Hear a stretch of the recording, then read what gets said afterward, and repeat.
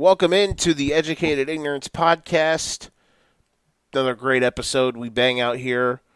We just finished up talking about the great Chargers-Chiefs game. Big win for the Chiefs. Hope Justin Herbert isn't hurt. We then have a fantastic segment with Mac Fulton, third week of the Sinister Six. Some very tasty stuff on the docket for that. We'll have all of that next here on the Educated Ignorance Podcast. This episode of the Educated Ignorance Podcast is brought to you by the For Frequency's Sake Podcast Network. Subscribe to the For Frequency's Sake Podcast Network on your favorite podcast platform for the newest episodes of The Data Lab with Professor John Bush and Dennis Mickelson, as well as new episodes every week of Card Subject to Change, our new wrestling podcast with CZ and Nick. And 3 times a week, releasing episodes on Mondays, Tuesdays, and Fridays. The Educated Ignorance Podcast. On Mondays, you will get full breakdowns of the Sunday Night Football game, as well as a couple quick-hitting topics from some of the NFL action on Sunday. Tuesday will be a quick-hitting reaction of the Monday Night Football game, as well as a full slate review of the Sunday games, the biggest and broadest topics from the weekend of football, as well as some college football stuff. And, of course, that Tuesday will be the Elite 8 episode each week for the NFL season, where we will reveal the top 8 teams, according to myself, in the NFL.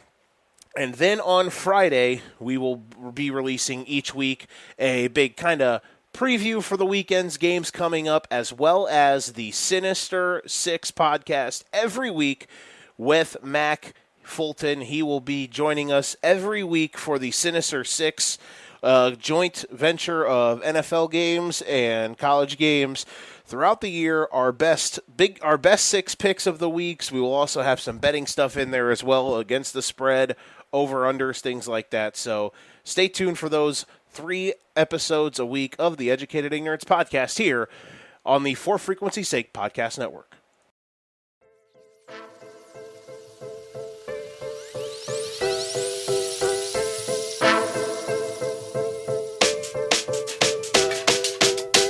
All right, just got done watching the Chiefs-Chargers Thursday night game. Very entertaining, very sad at points. We're going to get to all of those. So I want to start with the Chargers continuing to forever be the Chargers. And this team will one day be the best team in the league and dominate. But their problem is they continue to make these self-inflicted mistakes, and that continues to kill them. For example, for tonight, there's just a litany of them. So this game honestly can be. It's weird how over a 3-hour period and 60 minutes of football, that a game can literally be broken down into 3 plays, 4 plays, as to why the game was won or lost. There's 2 of them, honestly. Asante Samuel Jr. on their Chiefs drive where they ended up tying the game at 17. It was 2nd down and goal. They tried to run a quick fade to the corner for one of their tight ends. Mahomes kind of underthrew it, and Samuel jumped it, and he should have had the pick, and he would have had a 106-yard interception for a touchdown. Doesn't make the play.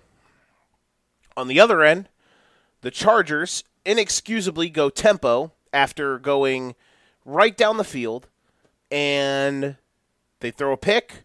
Jalen Watson picks it off, goes 99 yards the distance. We'll get into the minute details of that later. But those 2 plays defined this game. One team made plays, the other team didn't. The Chargers had too many drops, too many bad time penalties, even though we are going to get into them. Some of them were really, really bad, really bad calls. And the Chiefs don't make those types of mistakes. And that is the difference between the Chiefs and the Chargers, and why the Chiefs won this game, and why the Chiefs are, why we have more faith in them as a team that is a Super Bowl contender than the Chargers. And I think the Chargers, look, I'm not moving the Chargers down from 3 unless the Vikings beat Philadelphia by like 25 on Monday night. So, listen, man, the Chargers are great. The Chiefs are great also. But it comes down in these games to those little things, and the Chargers were unable to capitalize. Let's talk about some of those mistakes. Now, you can't really call them a couple of these mistakes because they were just bad breaks, but that's how the Chargers have unfortunately had their hand dealt over the years. So, Pat Mahomes tonight was good in spots, great in others. Like, there were a couple throws he made. The two touchdowns he threw were just ridiculous. So, the first one he had, he's rolling out, and I think it was Tranquill who tried to sack him, and he throws him off, and then he pumps 2-3 times and just sidearms it like like they always say, like a shortstop, but literally just a casual second baseman sidearming it to first between three dudes with McKinnon, who catches it at the 1 and runs in. The other one, that was picture perfect.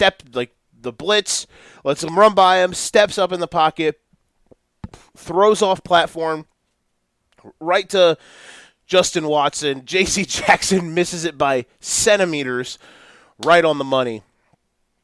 Mutants, man. We're going to talk about the two quarterbacks in a moment. And then we'll probably kind of just chip them in throughout this, but like Mahomes made two ridiculous throws. Now, here's the problem. Mahomes had 3 picks that should have been picks. 2 of them that got called, so he should have thrown 3 picks in the third quarter alone. Samuel dropped 1. He picked another, but they called it incomplete. Granted, he shouldn't have got that way because it hit off his face mask originally. And then they called one back on a DPI that was, I thought, a bad call. The one in the first quarter was worse because Valdez-Scantling just grabbed him and threw the corner down.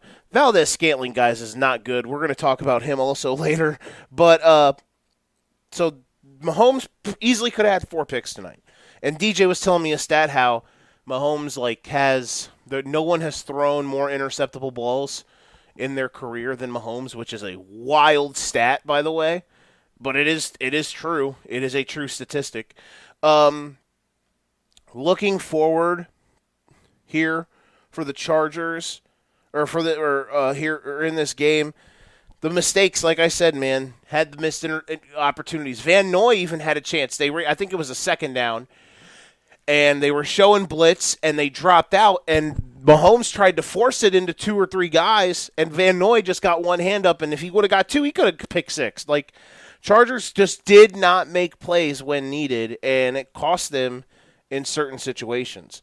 A couple other things. So I want to talk about the pick 6 that pretty much decided the game. So the Chargers, after having that pick overturned, or no, that wasn't that drive, but regardless, Chiefs get all the way down to the 1, and the Chargers defense holds, force them to kick. And the Chargers come right back. Joe Lombardi's play calling is great. Herbert's dealing. This is a couple times in this game they did this, and I just don't understand it. They went tempo, and guys are gassed. Not much time is coming off the clock, and you're giving a couple times they did on some 3 and outs. You're just giving the ball right back to the defense. I just didn't understand it, especially on this possession. So Gerald Everett tonight had a game, and makes another catch, gets him down inside the 5. Everett is gassed. He wants to come out, but they're going tempo. Everett just is kind of lazily running an out route, but again, he's tired. Herbert throws it behind him. Everett can't come back to make a play. Watson steps in, picks it off, touchdown. Like, the dumb mistakes that this Chargers team makes, there's no reason to go tempo there. There's none. Perfect drive down the field. Why? There's no reason. You're not going to run the ball anyway. You don't have, if they come in and bring them heavy package and defensively, you're ecstatic that they're going to do that because that means you can get matchups on the outside. It made no sense for them to do that, and it cost them. It absolutely cost them this game. Listen, this is going to be hindsight 2020. Oh, I'm a Chiefs hater, but this is a fact. They were the better team.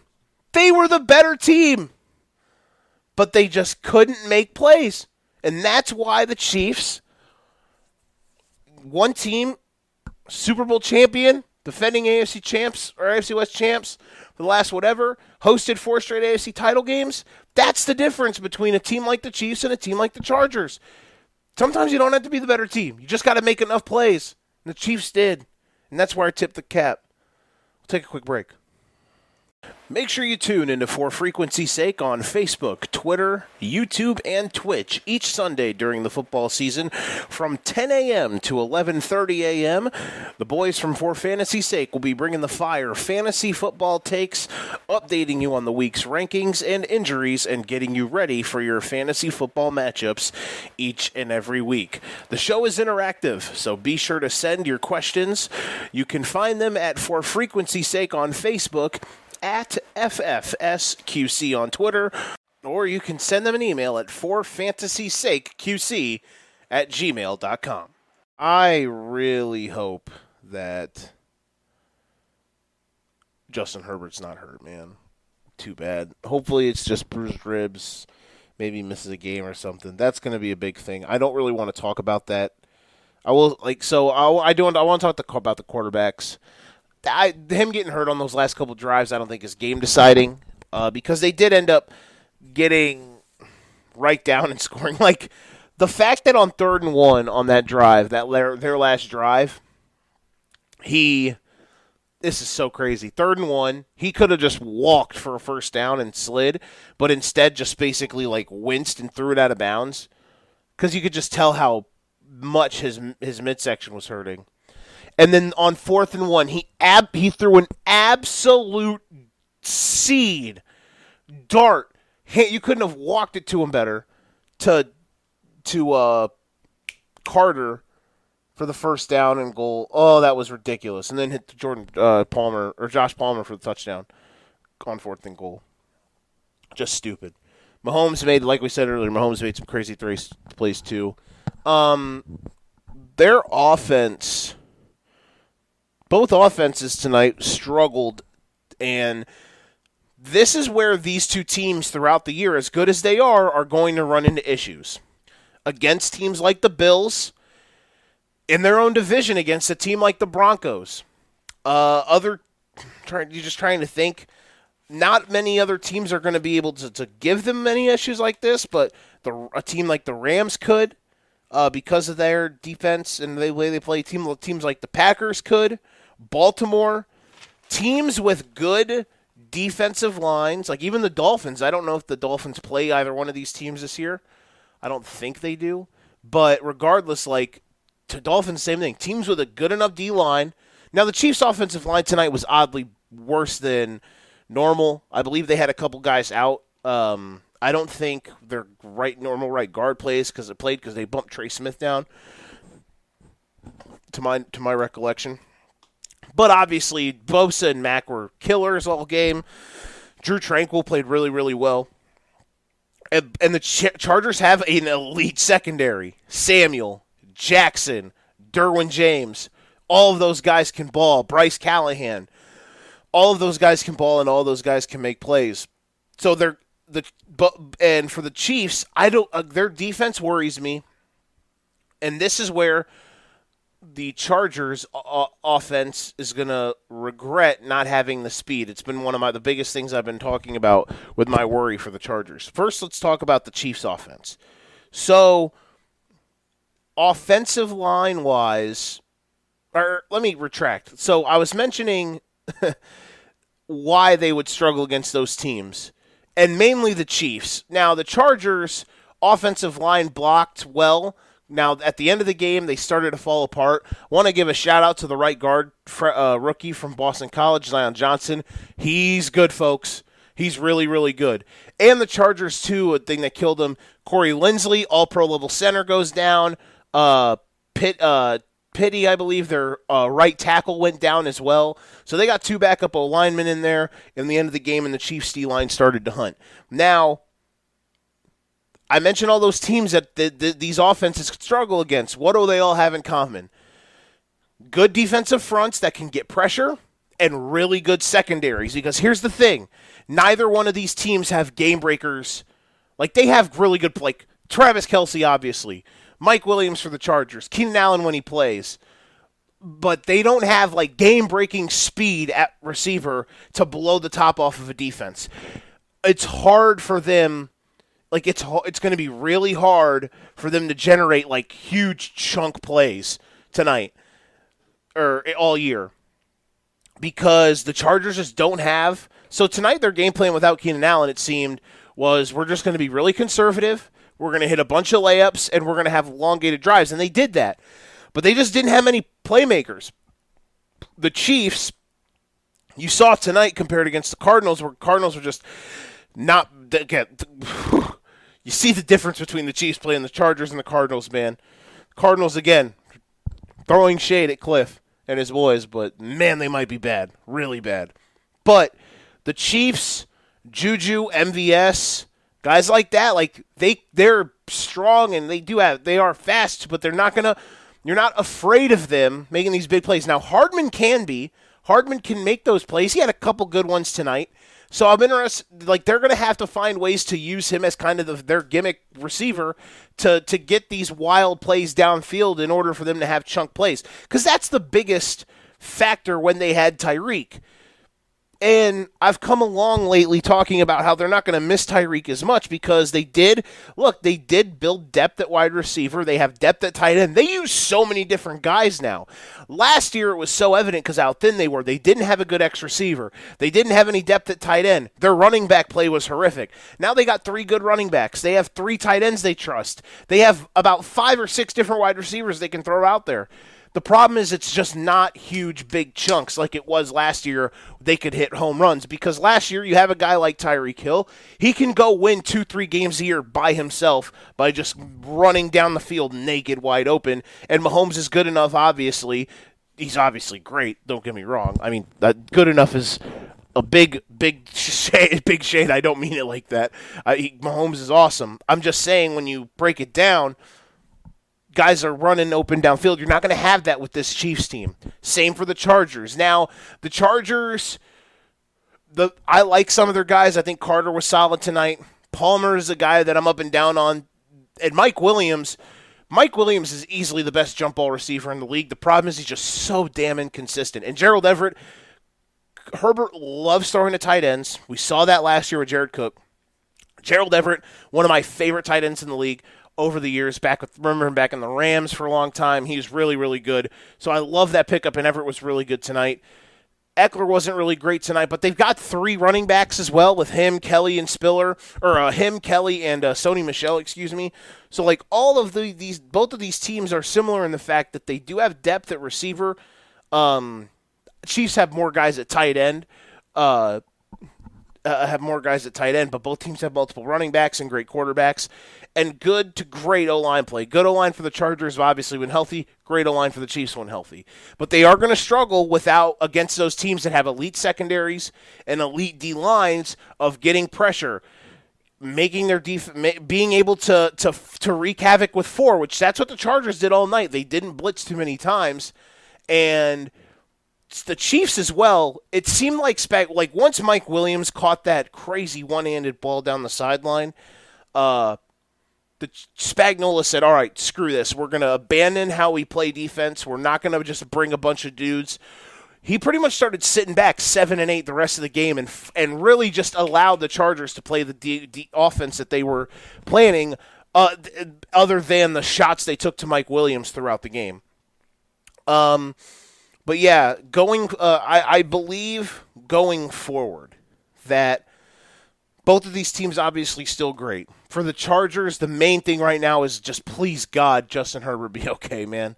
Like, please. Herbert's become, in a short amount of time, maybe my favorite player in the league. And I was heartbroken there for a bit, and he came out and he was just rolling still. But you could tell he was hurt. Hopefully the extended time off, if you got to miss a game or two, he does. Hopefully the ribs aren't broken. That's the main thing for them. Then getting healthy at O-line. That's the next thing, too. You missed 2 guys tonight. And look, man, the biggest thing for them throughout the year in these big games, which I'm checking schedules right now. So we're going to start with the Chargers and then end with the Chiefs. For the Chargers, you get the Jags, then the Texans, then the Browns. So 3 games that lighten up a bit. Now the Browns are really good, but again with Jacoby, it's not as if you were playing Deshaun. Then you do get the Broncos, but at home. But then after that, you host the Seahawks, and you go to Atlanta. So a good stretch of games here for them. Get healthy, and right before that home stretch of the year where you go Chiefs, Cards, Raiders, Titans, Colts, Rams, Broncos to end the year. That's a tough stretch. Let me lay it out for LA. This team will take the step. Like, they're right there, man. They are right there. Their defense has improved. I love tonight that Brandon Staley has figured out to pick and choose his spots of being aggressive. I really think they figured it out, but they just have to stop making mistakes, get out of their own way, and make plays when needed. That is what will get this team over the hump. For the Chiefs, this team's not out of the woods yet because now they're 2-0. I didn't have a pick tonight. Great backdoor cover by the Chargers, but I was just excited to see how this would match up. Chiefs stretch here still, this beginning of the season stretch is not easy, but I am way more sold on them than I was about a month ago, just over the last few weeks with how everything has come together. They got the Colts next week on the road. That'll be tough. But then at Tampa, host the Raiders, host the Bills, at San Francisco. That is their next just over a month stretch before they get that's through October. And then it does so the schedule for them where it gets easy is it lightens up at the end of the year. They go their last 4 games are at Texans, Seahawks at home. They get the Broncos at home, who they've owned. Now it'll be tougher, but they've owned. And then again, another team they've owned. They go to Vegas. So those 4 games, you feel like it really kind of lightens up for them. But this team, again, it's going to be interesting to see throughout the year. They didn't answer questions for me tonight because I said this, if probably some people thought I was throwing shade on the Chiefs, on the Elite 8 pod on Monday or on Tuesday when I said I want to see what it looks like when teams try to put them in a box. And look, if you have a good enough front four to not have to blitz a lot, they don't have guys that just beat dudes one-on-one. Juju isn't like that. MVS certainly isn't like that. MVS is just out there trying to bag DPI calls. Fucking ridiculous. They didn't really use a lot of Sky Moore tonight. The Justin Watson guy is okay. I don't think he's too special. But they have depth and enough guys. Again, 4 different wide receivers that they like. 3 different tight ends. 3 different running backs. Like, they have dudes they can just kind of do enough. And the issue is just going to be for them, will they be able to have enough moments when they get in these tight situations against teams that can really lock them down? How are they going to have answers? Tonight, they found a way. And again, I really don't think – I think the Chargers are the better team tonight. But the Chiefs found a way. They made some plays. Hats off to their defense. I think defensively for them, they're going to struggle with teams that are able – like they showed tonight still an issue with them. They are horrendous against teams that have guys that can just play jump balls or like are elite one-on-one. They got torched last year against that, and they got torched tonight until they just kind of backed off. I think that their secondary, clearly the weakest part of their defense. Justin Reed, though, is a guy that's made plays. Shout out to DJ Jarvis. He says best kicker in the league. That's a funny thing. There's a lot to take advantage of there from them, but I was impressed with how they were able. They did a really good job of tackling in the open field tonight, and that's something they struggled with at times last year, especially early when they were a mess. But over the year, we'll see how that improves, and it's early, man. But both of these teams, I think, are still great. Just got to hope Herbo's all right, and I'll enjoy this fun game that we saw tonight. I think it was a blast. Sinister Six next with Mac Fulton. With baseball playoffs right around the corner, over a month away, and the NFL and college football seasons right on our tail, it's the perfect time of year to get your daily fantasy sports life in order. For Frequency's sake has you covered every single week. Tune in to For Frequency's Sake's DFS Deep Dive on Facebook, Twitter, YouTube, and Twitch every Friday evening, and uploaded every Saturday morning on your favorite podcast platform, where Brian and the boys will be giving you the best daily fantasy sports advice for each and every week to help you fatten your wallet this season. Again, on every Friday night live on Facebook, Twitter, YouTube, and Twitch, and of course uploaded on your favorite podcast platform on Saturday mornings. DFS advice, DFS Deep Dive here on the For Frequency's Sake Podcast Network. For Fantasy's Sake has teamed up with Route 96 Boutique to raise a little more cash for Toys for Tots this season. From September 11th until the end of November, 10% off of all purchases made with Route 96 on Sundays will be donated to us for our Toys for Tots drive. At Route 96, they believe in girl power. They want a place that people of all shapes and sizes can shop and feel empowered and beautiful. They want you to be the best you possible, and they are committed to bringing you different styles while also providing some basics to express the true you. You can find them on Facebook and at Route96Boutique.com. Again, that's Route96Boutique.com. All right, enough bullshit. Let's get real, son. The Sinister Six is back. It is week 3 of this.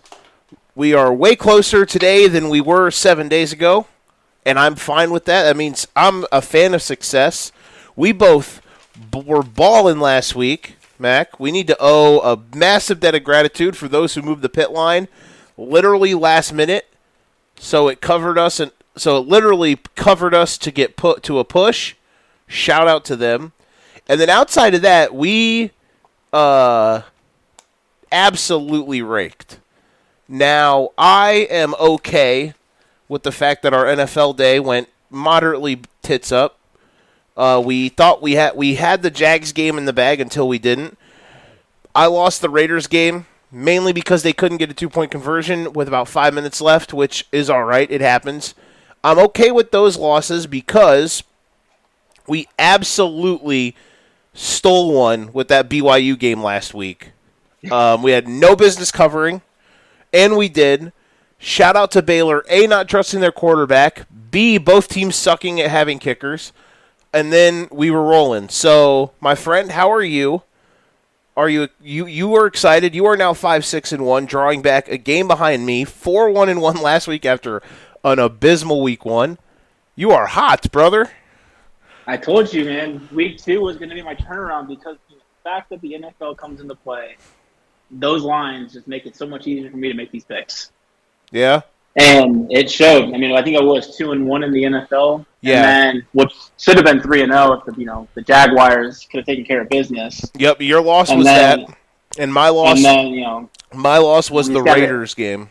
We got to keep riding in college. We just got to keep going. And I know for a fact that there's a team out there again this week that if we go for it, it might be a very long day for us. Just watching. Why? Oh, really? Oh, because of last week? Huh? Yeah, just because of how the game went down last weekend against Baylor. That game could be interesting to watch for us. They're going to ruin our day again? They could actually make our day even better. They could, because this might be the most sketchiest one of the weekend, honestly. If there's one that I'm on the fence about, it's that. No cap. But hey, we're going to ride them. We got to start first with what missed the cut, because this should be a secondary 6. Like we have the Sinister 6, this should be the secondary 6, because these are gems. A few of these I'm going to toss onto the betting show on Monday or on Sunday, or on the betting portion of the fantasy show on Sunday.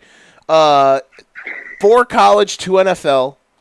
The NFL one that missed the cut, it would have been on here if the line would have got under 10, is Rams at home against Atlanta.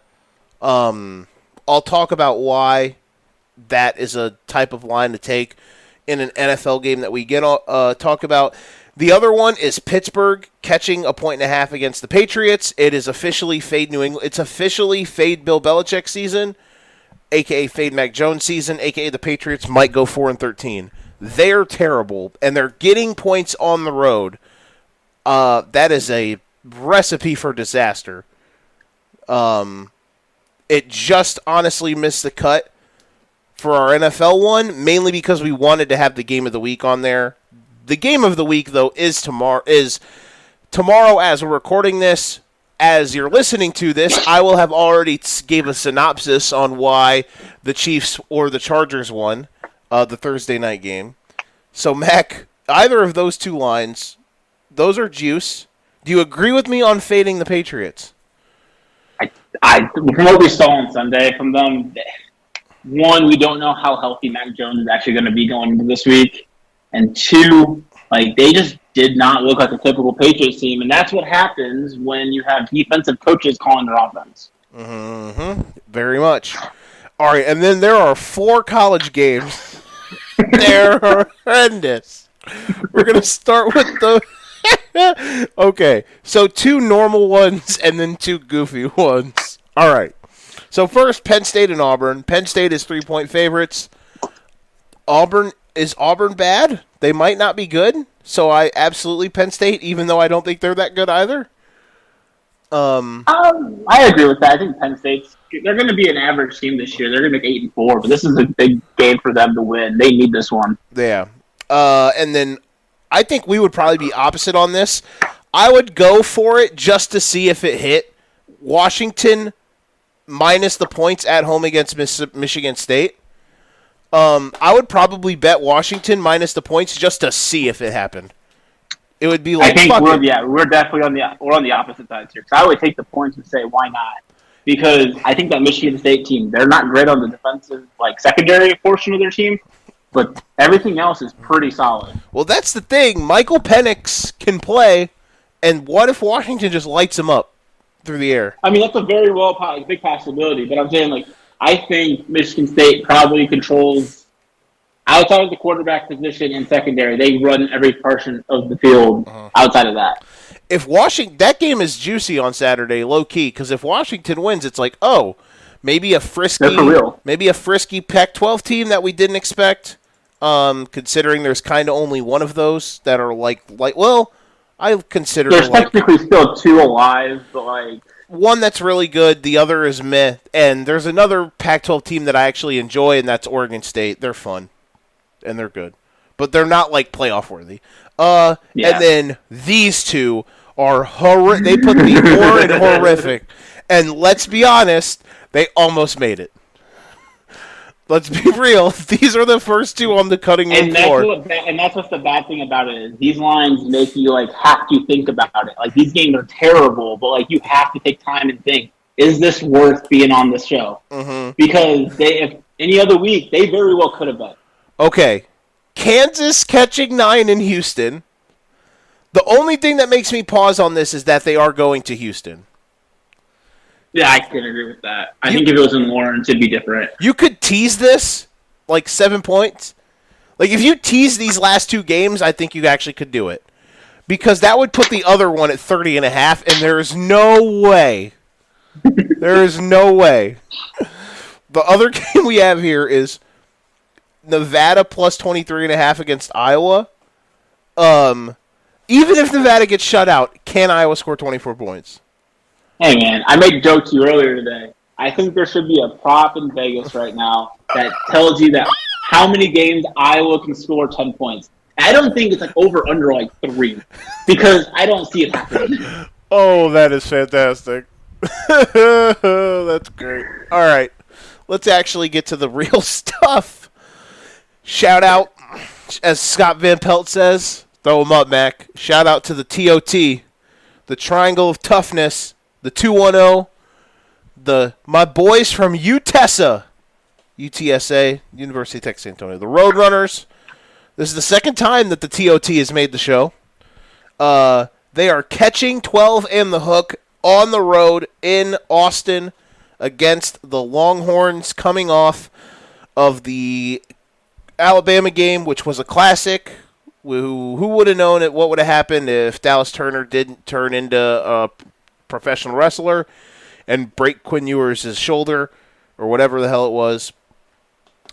Questions for Texas on who's going to play quarterback. We know Ewers is out for at least probably 4 weeks. Hudson Card got rolled up on a bad scramble in the third quarter.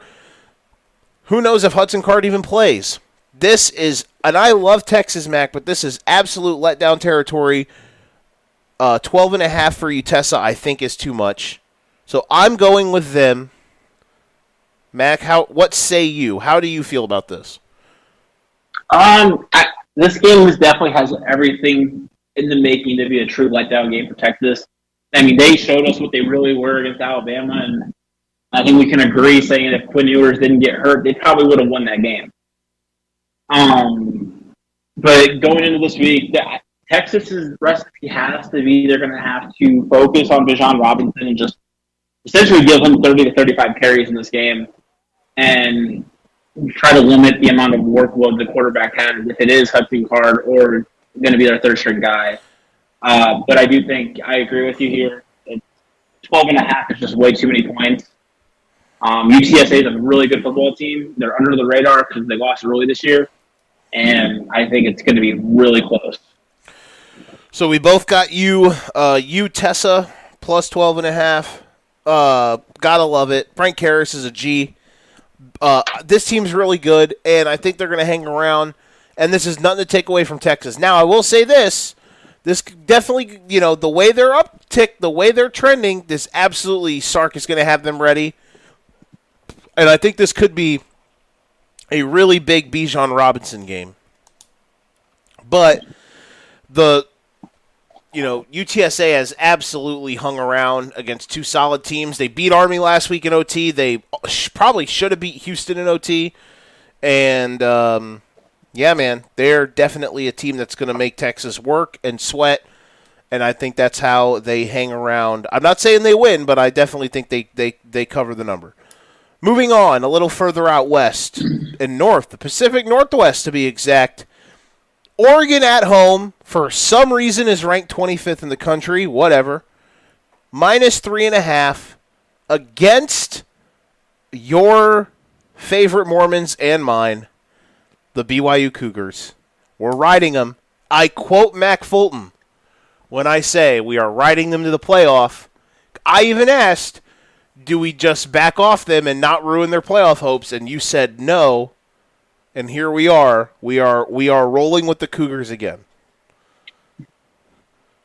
Yeah, I mean, we saw a game last week with BYU that essentially both teams didn't want to win.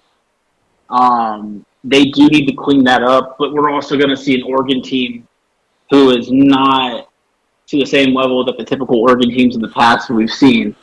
I think BYU is the better team in this game. It is going to be tough going into Autzen Stadium, but I do think you're giving BYU points. That's a no-brainer here. The one thing that worries me, BYU, though they handled it well last week, missing their top two receivers, so I think that's why it maybe looked a little bit clunky. But look, man, the playoff, if they can get through this game, then they have a couple things that can line up for them before they have some really tough ones. They got Notre Dame is still good, even though they lost to Marshall. Though they are going to have a backup quarterback. That game's in Vegas. They play at Arkansas, I believe, or I don't know. Or they play Arkansas. That's all I know. I don't know if that is in Arkansas or if Arkansas has to come to Provo, but those are a few tough games, and Arkansas actually might be really, really good. So BYU, the road is there for them. We've talked about it. It's absolutely they have a path. It's all absolutely you gotta do is look at their schedule, and there's a path for them. There's 100%. You can't argue that. If they take care of business, you can't leave them out. No, you can't. All right, moving on. Final college game. Miami and Texas A&M. Miami catching 5.5. So we're both on BYU, by the way. Yeah. So Miami catching 5.5 on the road against the Aggies in College Station. I don't know if the way I thought about this game has changed on who I think could win or should win. But man, oh man, what a mess for Jimbo and his boys. Mac, you're an SEC guy now. Talk to me. What on earth is happening? Well, I mean, I think the biggest issue for Texas A&M right now lies in one position. It's their quarterback play. And Haynes King has been very pedestrian this year. And their style of offense, though, too, is really bad. It doesn't help him any, but, like, we've seen backup quarterbacks for A&M, even like their starters and backups, succeed in big games, and they go and play, an App State team, which is not a bad team, and they just lay an egg, and he does nothing to help them. Yeah, no, so, there's no reason that after they gave – I know App State probably was challenged all week in practice after giving up 61 or 63, but Jesus Christ, you can't get anything going against them? When when North Carolina without two – I know we both think Drake May is a savage, but North Carolina without two NFL receivers in that game went absolute ham and bologna sandwich on them. And Texas A&M had 186 yards of offense. They had 7 offensive points because their other score was the kickoff return from A-Chain. Man, Jimbo needs a come to Jesus moment, man, because listen, here's what I said the other day on the pod, Mac. Everything looks good when your offense is ran by an NFL quarterback and a bunch of pros. You can win a title that way. Guess what, man? You won a title on a team where every single starter you had on it got drafted or was on an NFL roster. That ain't like A&M's got dudes and the boosters, cough, cough, quote unquote, and a lot of people have invested a lot of money into getting these dudes over to Texas A&M. The right way or the wrong way, whatever it is. That ain't acceptable, man. Like, I don't care who you have on your roster or who you have at quarterback. This isn't obviously App State's a good team, but man, what happened on last week?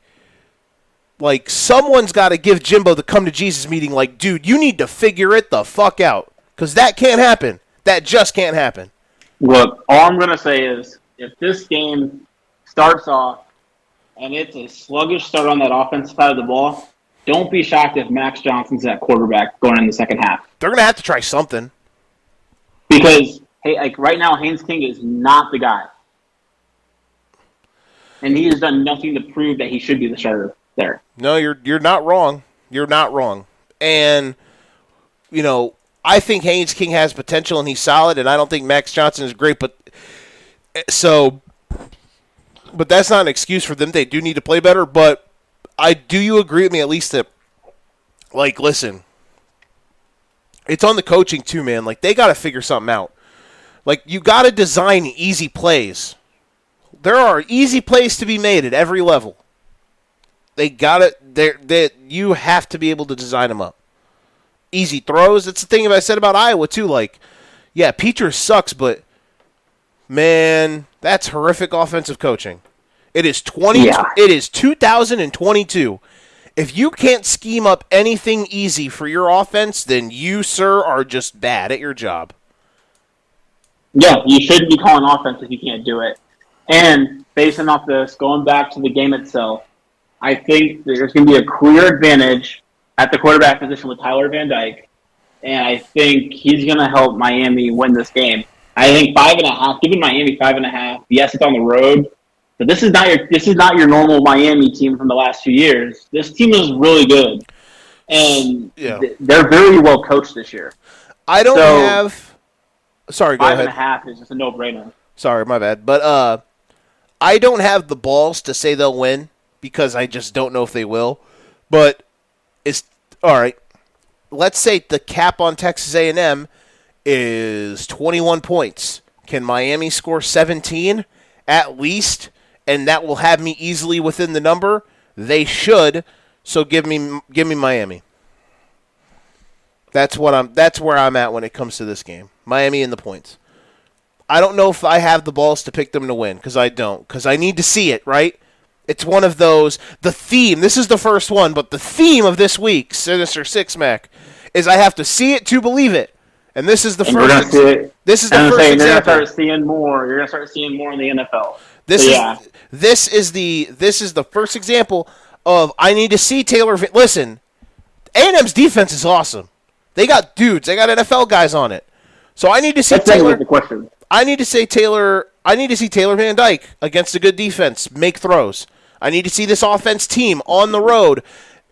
They're catching points and they're the quote-unquote underdog, but a lot of people now are going to be expecting them to win this game based on how A&M has looked in the first 2 weeks. People are going to think Miami can win this game. And if they just don't play well and get beat up, like if they get beat by 10, 12, whatever, it's going to be very underwhelming. You know what I mean? So I want to see them with expectations to have a good win. I want to see it. So that's where I'm at with Miami. So I do not have the balls to pick them. But I definitely think A&M will not score enough to where for me to worry that Miami, with a guy who could be like an NFL roster quarterback, ain't going to be able to score enough to keep him within the number. So give me Miami plus 5.5. All right, moving on, NFL. We visit the Motor City. Early slate. Lions at home against the Commanders. Last week, the Lions fought valiantly to turn what was a blowout into a close game. Nice little backdoor action against the Eagles. 38-35 loss. Jared Goff did not play well. Their offense was able to pick up some steam late, and their defense got shredded by Philadelphia's offense. And Washington, last week, back in the Sinister Six after burning us a week ago. They are catching points, Mac. They are 1.5-point dogs on the road against the Lions. Over-under is 48.5.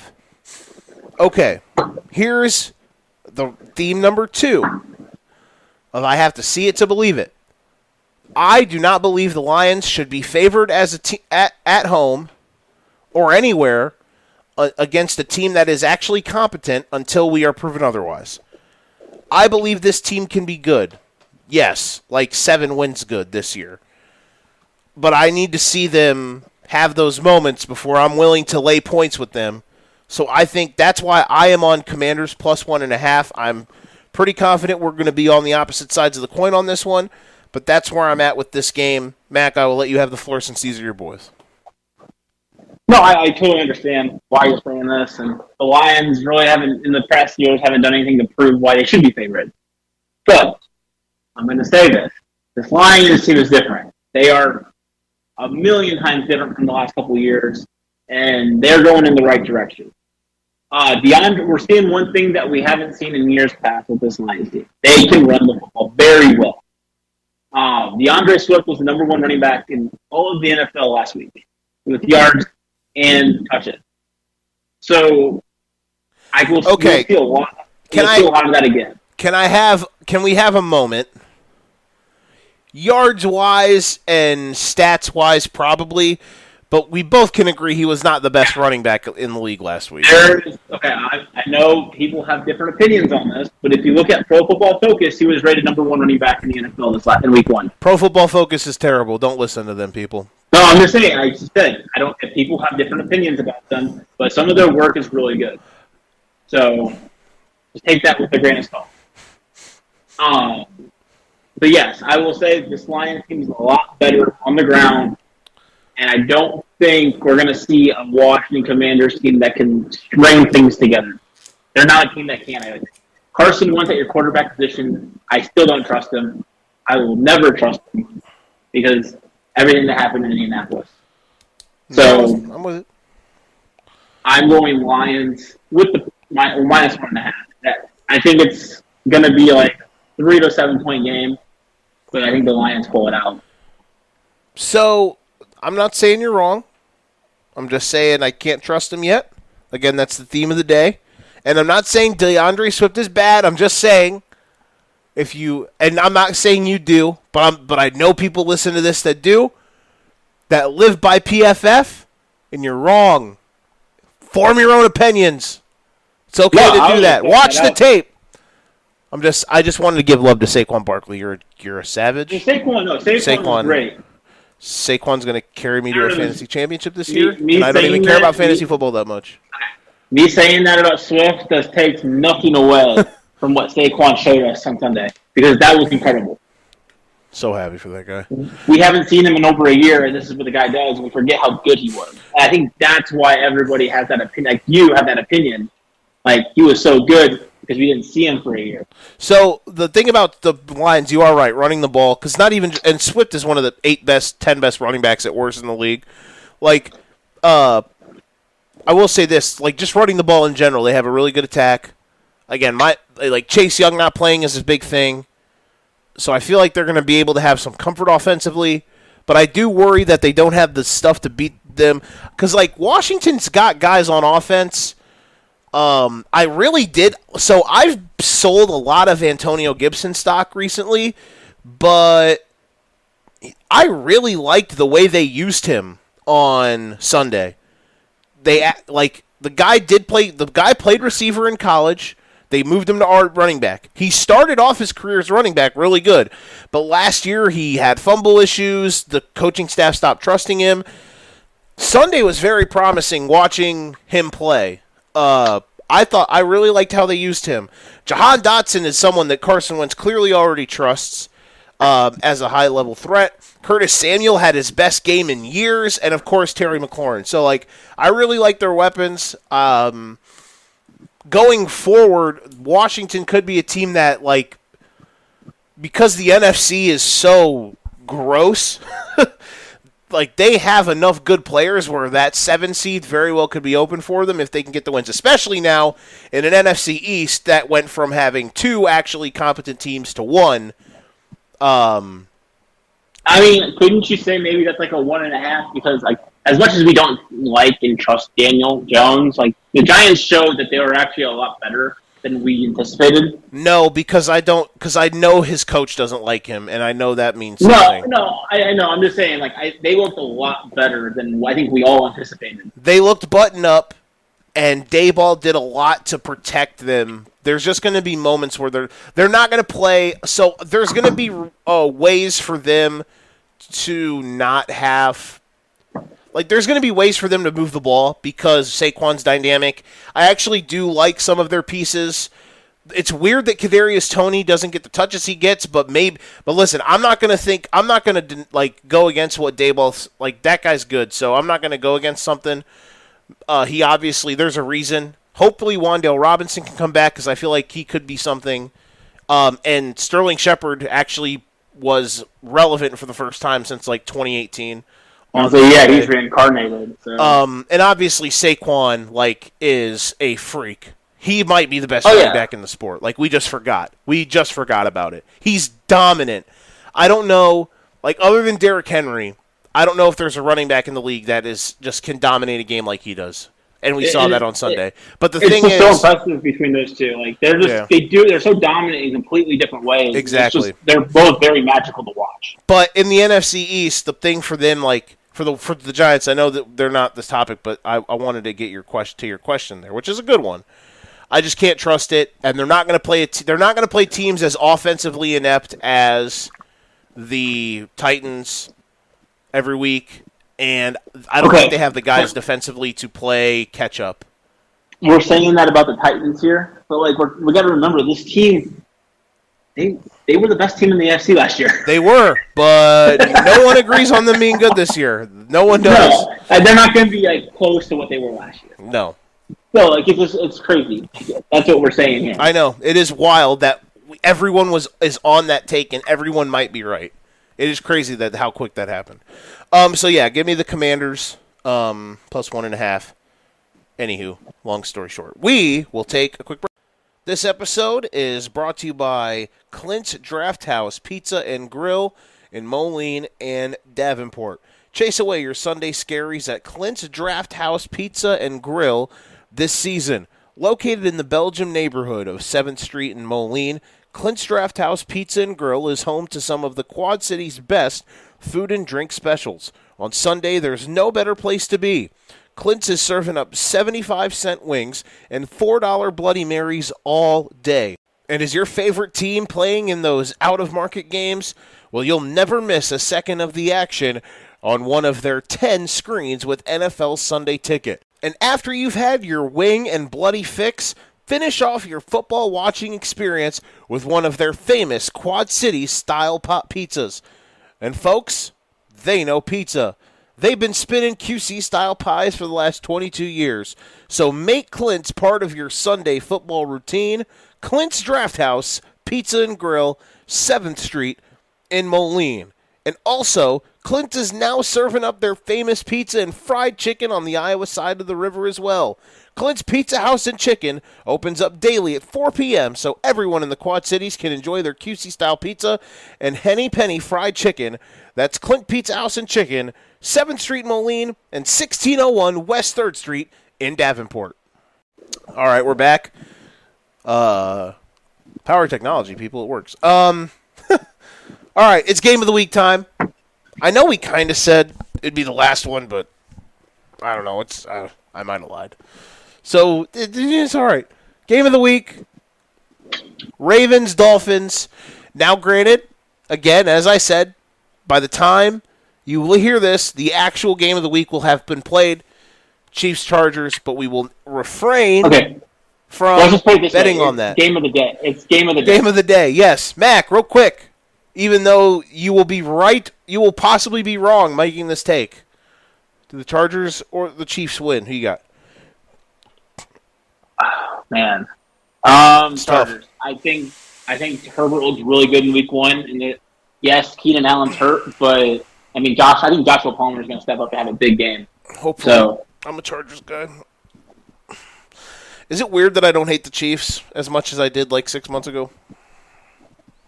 It's wild because you were slandering the Chiefs after they got rid of Tyreek Hill, and they actually looked really good week one. So, well,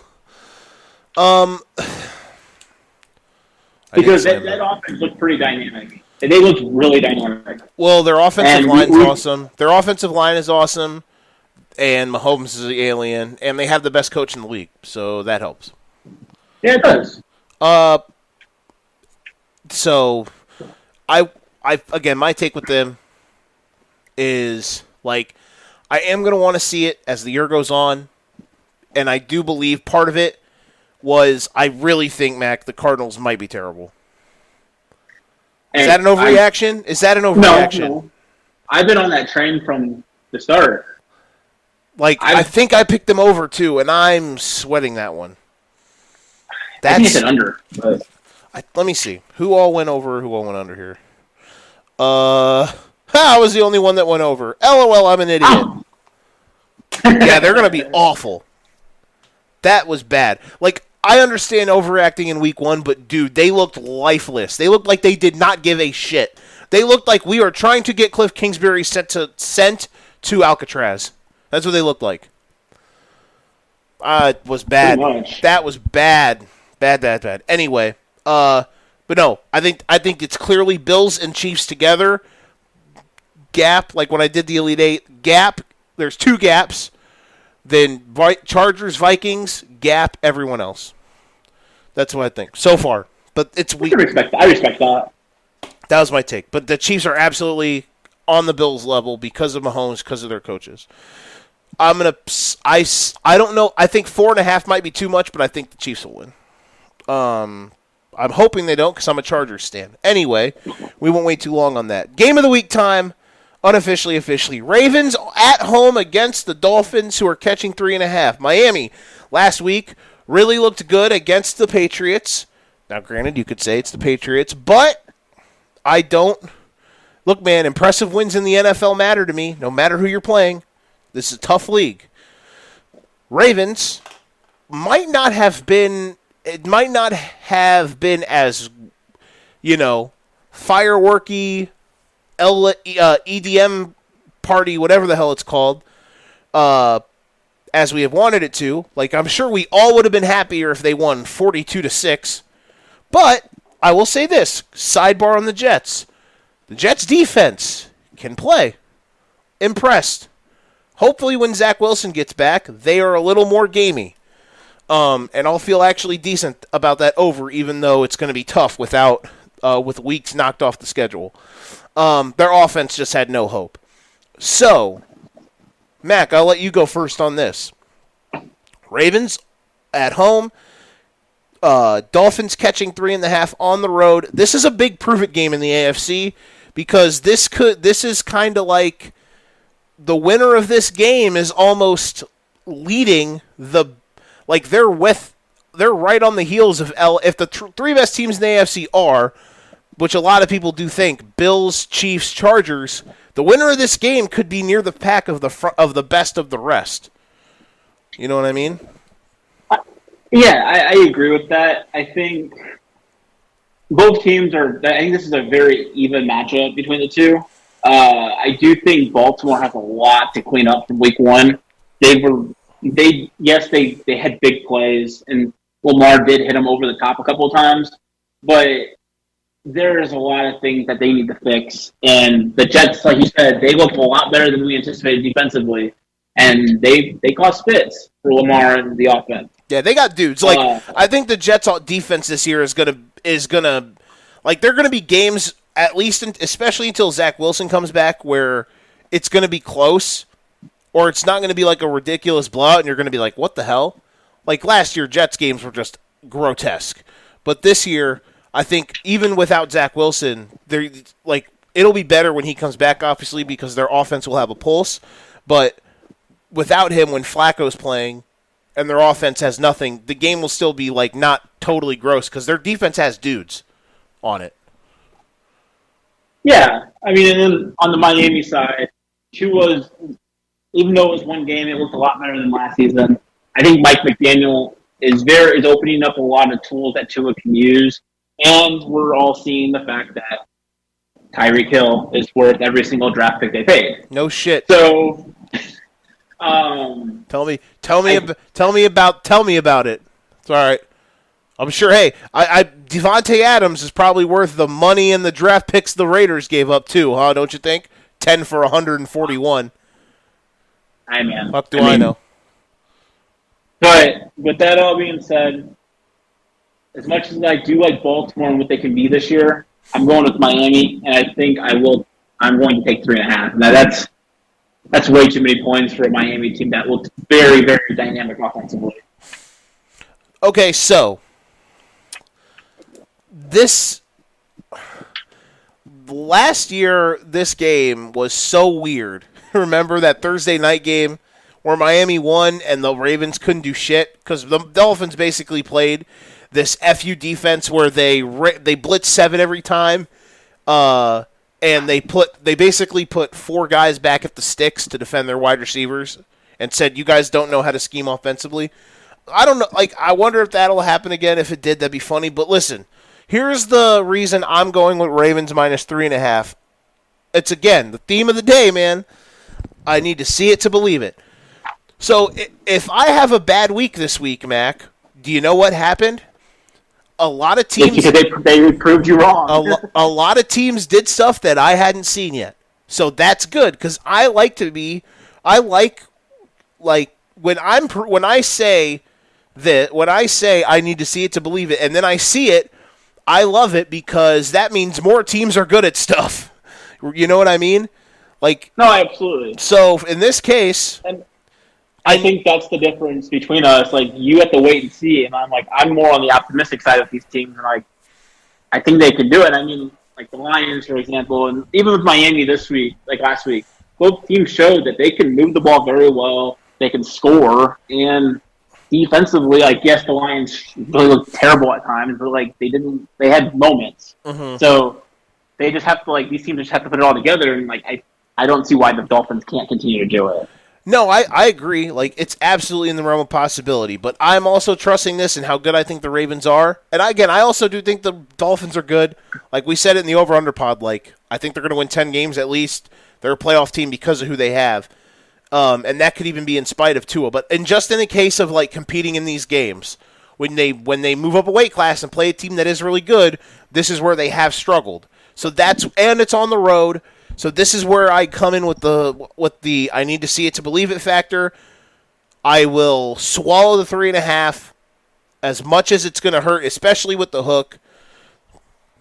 This is the same kind of spot we both we were opposite on last week with the game that was this tight.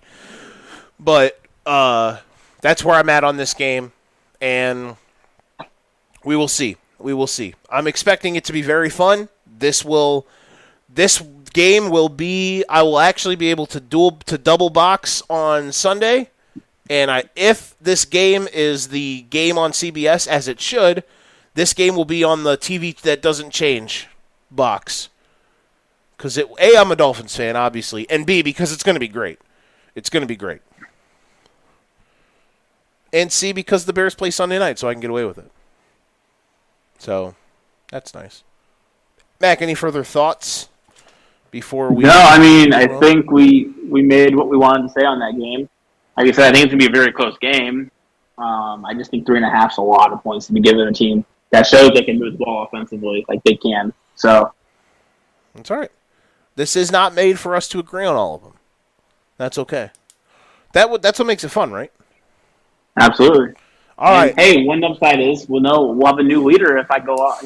We'll have either you're going to go out and spread the gap on me, or I'm going to surpass you this week. So we're gonna still be at the same gap after Saturday, no matter what, and then Sunday could get the game changer. Sunday could get frosty. All right, let's wrap this up.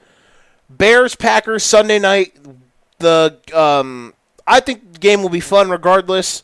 Bears are catching 9.5 on the road, over under 42.5. Bears gutsy win against San Francisco. I've touched on it a bunch.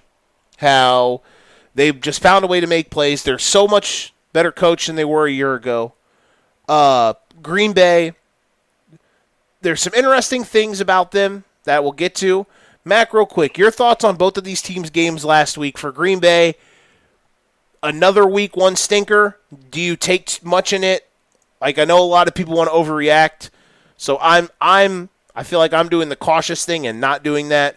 Are you not overreacting as well? And for the Bears, how impressed were you with how they were able to rally the troops in the second half, and their offense looked really good once they finally got rolling and scored 3 straight possessions to end up winning the game? Okay, so the one word that I'll use to describe both of these games, like the Bears game last week and what the Packers did last week, that was ugly. There's no ifs, ands, or buts about it. I understand that the Bears game was more because of the weather than anything. Yeah. That was the reason why it looked really bad. I think, ugly for different reasons, but I get what you're saying. You're not wrong. But the Packers, I don't know if it is a week one thing, because you and I talked about this when you released your Elite Eight, and I was just like, the Green Bay at 8 is very baffling to me, because they, one, looked awful. 2, Aaron Rodgers has nobody to throw to. I disagree. There's nobody there. I disagree with nobody. That. So again, I am you can't tell me they lost a wide receiver and how much wide receivers matter and then yada yada guy. I know that, but here's the thing, I think Watson is all right. I think Dobbs is all right. I think they're okay. The problem is more of Rodgers just doesn't trust the dudes, and that is what really worries me about this pick. Because if it's another weird night, okay, my issue is if you're saying you want Aaron to trust these guys, they have to prove it to him that they can actually play the position. Because Dobbs dropped multiple balls in that game, and Watson is not he had some nice plays, but he wasn't outstanding for what they drafted him at. You expect more out of that guy. Watson, obviously, the first play of the game, burns Patrick Peterson, which, again, why is Patrick Peterson still a starting corner in the year 2022? I digress. And Rodgers dotted him up, and Watson dropped it. The theme that my thing with that is, look, man, the situation, I'm stealing this take from Colin Cowherd because it is genius. Romeo Dobbs played at Nevada, in Reno. Christian Watson played FCS ball at North Dakota State. That was the biggest game of their life on Sunday, catching passes from one of the greatest players ever. Okay, this is where Rodgers, I do believe when people say he struggles to manage stuff and manage relationships, that's a thing that he's going to have to temper with these guys, because I do think both of them have a good upside, and it really does suck, in my opinion. I don't really like that he did go away from Watson after that first play. You gotta rally those guys in those situations. It's knowing the type of game it was. I would have really liked to see Like, draw up something quick for him. Draw up a screen. Let him just see the ball go through the net. Like, that was a little frustrating to me. Even though the thing with the Packers for me is I'm not overreacting. The reason I did have him it was the least of the most evils because it was between them and, like, Denver. I went into that game, like, having 5 through 8 open because I didn't know what to expect from Denver. And then Denver looked like shit, and I was like, nope, not today. The only other team I would have considered putting there, honestly, was the Rams, but the Rams looked, in my opinion, way worse because the Rams have more concerning issues to me than the Packers do. But the issues for Green Bay are legit. Their offensive line did, like, some stuff got blown up offensively way too easily. They do need to get continuity with the wide receivers. But I can't forget, Jair Alexander was a man lost all night. Like, Justin Jefferson put his mind in a blender. Listen, I know, and I'm a huge Jair Alexander guy, and I also do think, look, you know how high I am in Minnesota. I love the stuff they're doing offensively now. The stuff they did to just draw up plays for Justin Jefferson to get free was great. They were able to make Jair Alexander have to cover what might be, in a month, the best receiver alive without question in territories that were absolutely in situations that were absolutely lose-lose. Like I just loved seeing the angle where Jefferson did like a 10-yard up and then did a full length of the field crosser where pretty much he basically did a deep over route, and at the top of the route he did like a shimmy, faked left, went right, and it was basically him from the left, just outside the left hash, and the entire rest of the right side of the field was open for him because of the play design. And it's like, in that situation with Alexander following him in the slot, to the slot, and man coverage, like, situations like that are just lose-lose. But I love that the Vikings have that type of play design to get their guys into winnable spots. Quick rant about I agree with that. I agree with you. I think the Vikings are by far the best team in that division this year.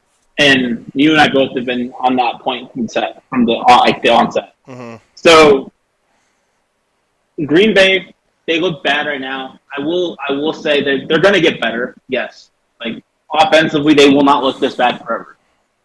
Their guys are going to get more. I agree. Those receivers will get more comfortable, and they'll actually be able to move the ball and be a little bit more dynamic. But going to the Bears side, I think Justin Fields. Oddly enough, I'll say this: like, if you looked at that game and just like looked at his stats and just kind of watched, he didn't kind of play bad, but he didn't. I think that game he took a nice step forward. His stats don't represent it. The Bears may have even taken a step forward from where I've had them. Absolutely, projected to be. They looked really good against a very good San Francisco team. I still think that San Francisco team, if they played them in week 14, 15. A whole different story because I think Trey Lance is going to be a lot better than. We both agree on that. But that was a very gutsy win by Chicago. Yep. Going into Sunday night, I don't know. I don't think Chicago's going to win the game.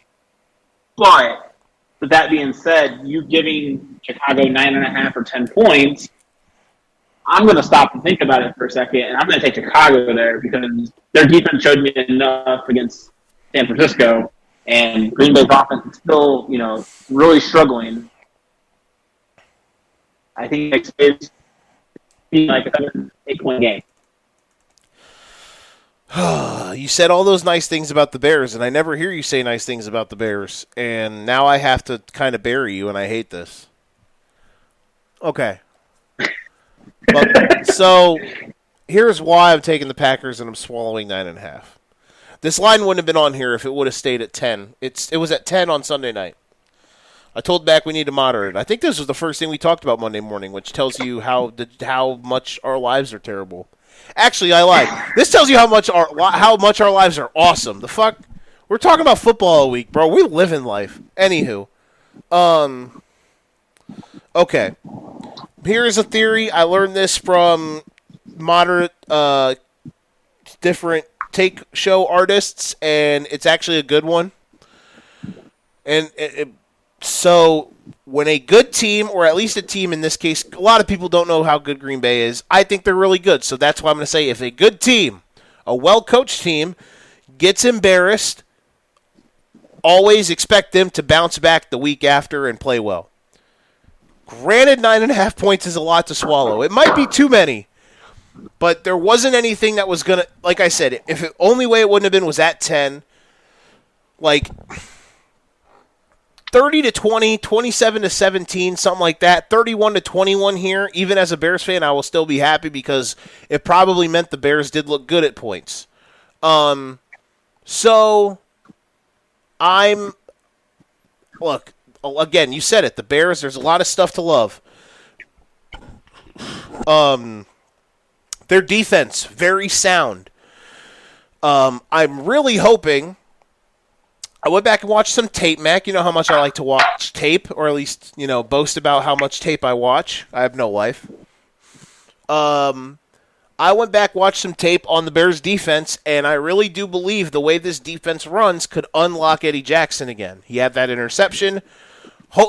He's going to need to have a big game on Sunday night. I'm not saying he needs to go out there and force a bunch of turnovers, but he needs to be heard from. Their defense is undermanned, but I like obviously, again, I think Jalen Johnson's an all-pro level guy. I think Roquan Smith, of course, is one of the better linebackers in the league. God damn it. Oh my God, the edge rusher, Robert Quinn, my brain just died, that they have.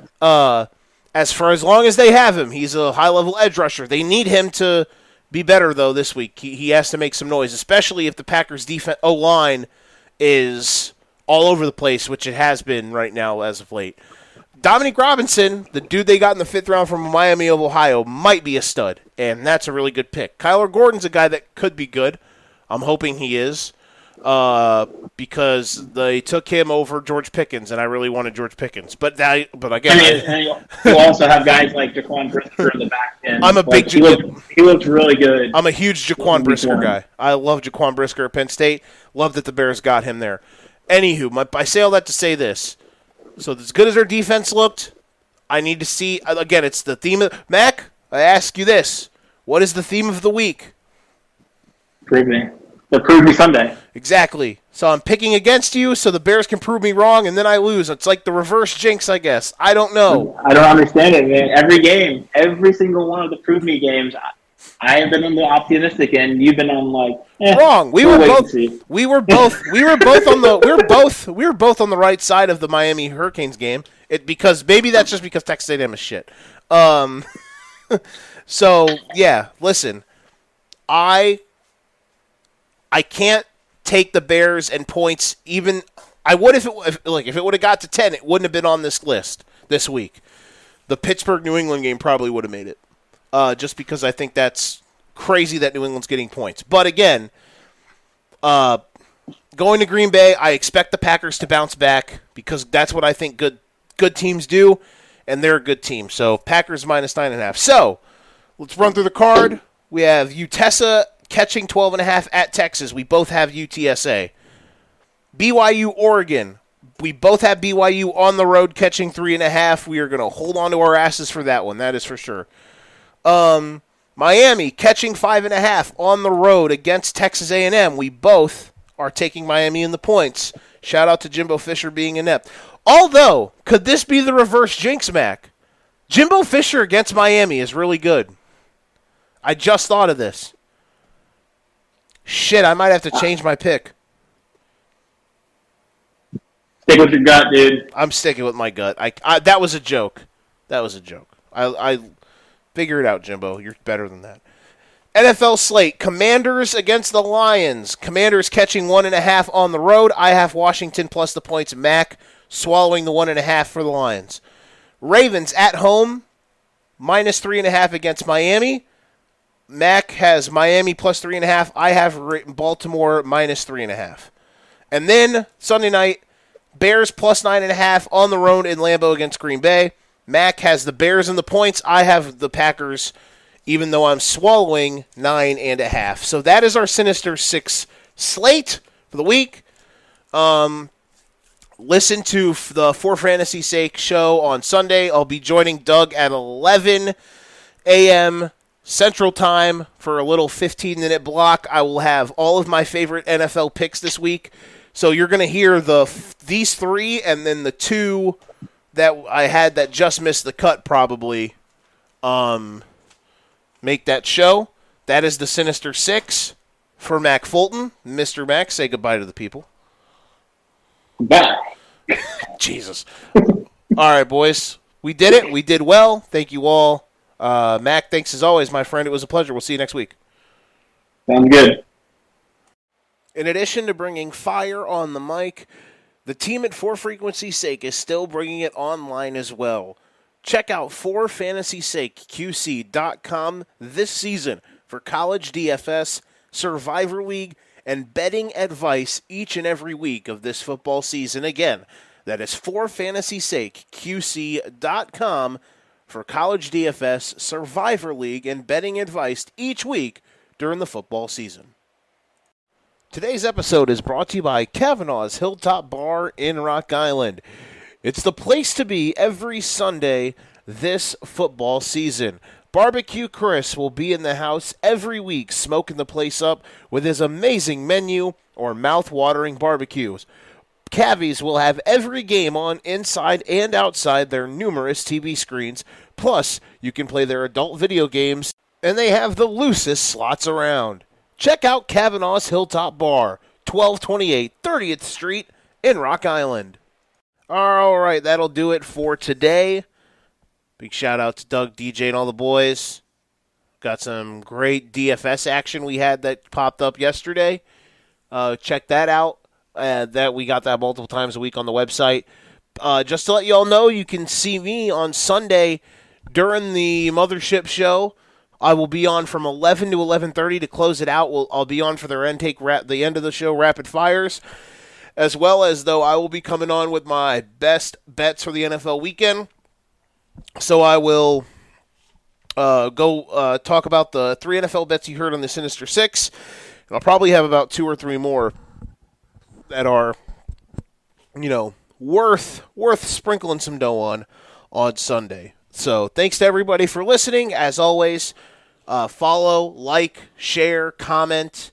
If there's anything you want or any questions you have that you would like to be read out on the show, ask away. Send us a message. We'll be more than happy to give you a shout out on the podcast. Thank you all for listening. As always, this is the Educated Ignorance Podcast. For the final time, signing off from the game room. The next time you will hear me will be Sunday night. I will be in the office, back at the old East Moline house. Can't wait. This room, honestly, we're almost a year now. It was this time almost last year, about a week or 2 later than this. We finally figured out kind of the way to make this work and to have it go on over the last couple of years, or the last stretch, the last year, I should say. I'm a knob. My brain isn't working. It's late. But, there's been ups and downs, but I really think right now with what we're doing, we have so many shows now, being a part of the For Frequency's Sake network with Doug, DJ, and the guys. I really owe a lot to them to just to let me be on this type of platform. So many great guys here from the area that are busting out great content.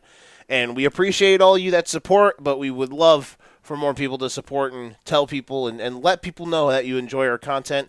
And share the word, man. But we're almost a year strong.